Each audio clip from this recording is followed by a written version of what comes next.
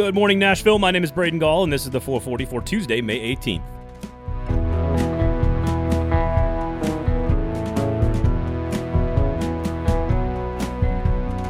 Today on the show, the Nashville Predators' Game 1 loss to the Carolina Hurricanes and John Hynes' responses to the questions about his lineup in the post-game press conference. The 440 is built every single morning for free for you by the Kingston Group, Nashville's award-winning, locally owned, custom home and remodeling firm. They want you to be happy in your home, they want you to be proud of your home, and they want you to make money on your home. That is their business model. Sure, they've got an in-house design team, and sure, they're all about doing amazing renovations and amazing custom builds, but really what it's about you. It's about partnering with someone that believes in your vision just as much as you do, and then delivers on that promise. Again, on budget and on time. We all want to be happy in our home and proud of our home, but we all want our homes to appreciate and create value as well. And that's what the Kingston Group does. So check them out. BuildKG.com is the website. BuildKG.com, and remember the name, the Kingston Group. The Nashville Predators lost Game 1 of their first-round NHL playoff series with the Carolina Hurricanes 5-2 on Monday night, and we've got the good, the bad, and the ugly. The good, I suppose, was the first period. John Hynes went with a heavier lineup. He went with a bigger, more physical lineup, which probably is the right approach. I think most of us can agree. But when you look at some of the names that were scratches, Eeli Tolvanen, for example, and then you watch the game play out, maybe there's room for debate. If you want some of that debate, check out the Gold Standard. Adam Vingan and I will have some quick reaction for you after every game. But the good of this game was the first period. It was tied 1-1 after one period. Filip Forsberg was brilliant. You saw some excellence, individual excellence from number 9, which is what this team needs to win a game. You felt like the Nashville Predators were carrying the pace of play, being a physical, aggressive team on the forecheck in the offensive zone, and it felt like a pretty even, pretty exciting playoff match. The crowd was excellent, and the whole thing just felt normal, like a normal hockey situation in the playoffs, which was so much fun. It was a blast. Then the bad, which is the second period, and even though Nashville scored a goal, Erik Haula, former Hurricane, tied it up at 2 after Jordan Staal made a brilliant play to go up 2-1, the game didn't feel nearly as close as the score indicated. Carolina dominated play. And with a rookie goaltender, Alex Nedeljkovic, not really getting tested at any point during the second period, it felt like Carolina clearly was starting to impose its will. However, going into the third, tied 2, Nashville felt like it had a chance. And then the ugly. The ugly, of course, the third period. Carolina scores 3 times. They dominate the shot counter. They dominate possession. They dominate special teams. Nashville had no power play to speak of the entire game. And the goaltender was rarely challenged. If you're going to play a rookie goaltender on a team with speed, you've got to challenge the rookie. And they did that in the first period, the Nashville Predators did. And they could not accomplish that in the third period. And they could not match the speed. They could not match the skill, and they could not match the talent of the Carolina Hurricanes. It's only one game. It's not the end of the world. There's still a lot more games left to go in this series. But the Nashville Predators felt like they delivered a pretty big punch. They scored first. They were tied after 1, tied after 2. And they felt like they played their style of game. They executed their strategy, the strategy that John Hynes wanted to deploy.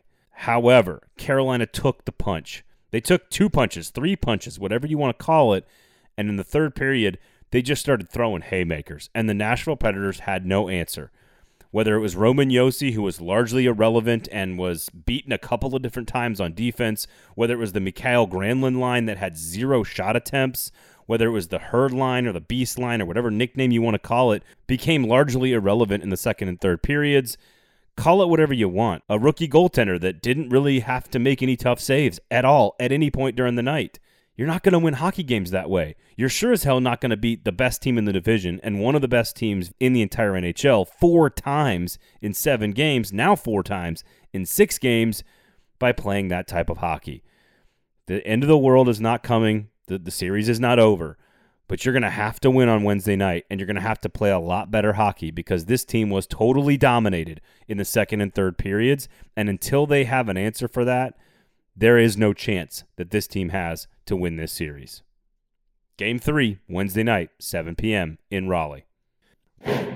Let's hear from Nashville Predators head coach John Hynes after the loss on Monday night. We had a lot of guys that have made cases for themselves to play, and obviously the group tonight didn't get it done. So, we have some guys that are not in the lineup that we know are ready to play and can really contribute. So that's all part of the process. We came into game one.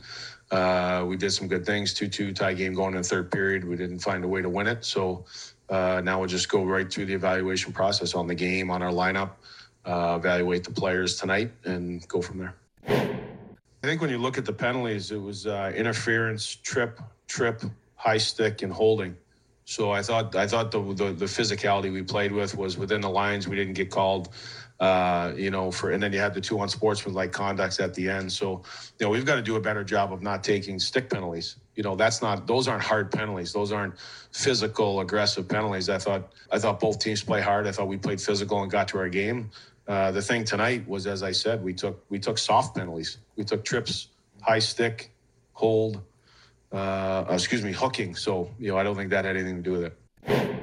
So, guys, look, we came in as 2-2 going in the third period, and you have to make lineup decisions. We were physical. It was hard. It was a hard-fought game.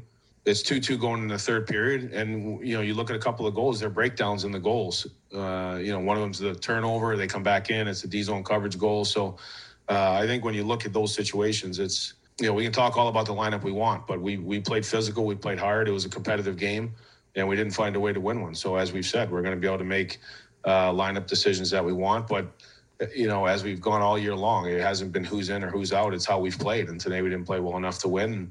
I think when you look at the lineup as it's gone through, we played hard, but we have to stay out of the penalty box.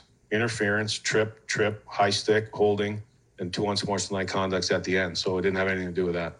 That was head coach John Hynes for the Nashville Predators following the loss to Carolina. And it does feel like the lineup decisions was a big focus on Twitter, amongst the media, in the post-game press conference. And I just have one thing to add to all of this. I'm not sure what fans expected or the media. He made a couple of lineup decisions. Ellie Tolvanen was on the bench. You name it. I'm just not sure what that decision, 1 or 2 small lineup decisions, has to do with the outcome of the game. Carolina was the vastly superior team. I actually don't disagree with him. The penalties were not because they were overly physical. It's because they were undisciplined. They made small mistakes, and it cost them. And frankly, the penalty kill wasn't all that bad. So I don't know if the lineup decisions had any impact on the outcome of the game. I'm not sure why Preds Twitter or Preds fans or the media would be upset with John Hynes' answer, frankly. The bottom line is Carolina was the vastly superior hockey team. They were the vastly superior hockey team all season, and they were the vastly superior hockey team for the second and third period, and the Predators got their asses kicked. That's it. That's the end of the story. It's not more complicated than that. Let's move on to Game 2. We will have Tuesday's docket for you in just a minute. But of course, special thanks to our sponsor, the Kingston Group. BuildKG.com is the website. Go look at all their amazing work, whether it's a brand new kitchen or an entire new home, a renovated master bath. Just go look at their work, man. It speaks for itself. It's spectacular. BuildKG.com is the website. Remember the name, the Kingston Group. Here's your Tuesday night docket on the off night for the Nashville Predators. Tampa won Game 1 of their series 5-4 over Florida on Sunday, and the two teams will be back at it again in Game 2 on Tuesday night at 7 p.m. if you're interested. Tuesday will also feature Game 2 of the Minnesota-Vegas series, as well as the Islanders and Penguins. Both Minnesota and New York both took Game 1 on the road. The Atlanta Braves will host my first-place New York Mets in Game 2 of their series on Tuesday night. First pitch is at 6:20 Central Time. The Mets won 3-1 on Monday night. And be sure to check out the Club and Country Pod every Tuesday covering Nashville SC Soccer, featuring the Great West Bowling and Tim Sullivan. They recap the draw with Salt Lake, preview the primetime matchup with Austin, and visit with special guest Alexi Lawless on this week's episode. Again, that's the Club and Country Podcast covering Nashville SC every Tuesday on the 440 Sports Network. Thank you guys all for listening, of course. My name is Braden Gall. You can follow me on Twitter, at Braden Gall, at 440 Sports on Facebook, and Twitter, at 440 Media on Instagram. And if you're new to us, thank you so much for checking us out, and we do appreciate it. Please share the show. Just tell one other person in your life that there's like a really concise, fun, and lighthearted, but analytical and thoughtful podcast about Nashville sports every single morning on the 440 Sports Network. That's not too much to ask, is it? Just go, tell somebody about the show. That's all we ask. Thank you guys all for listening. This has been the 440 for Tuesday, May 18th. The 440 is a production of 440 Media, written and produced by Braden Gall, music by William Tyler.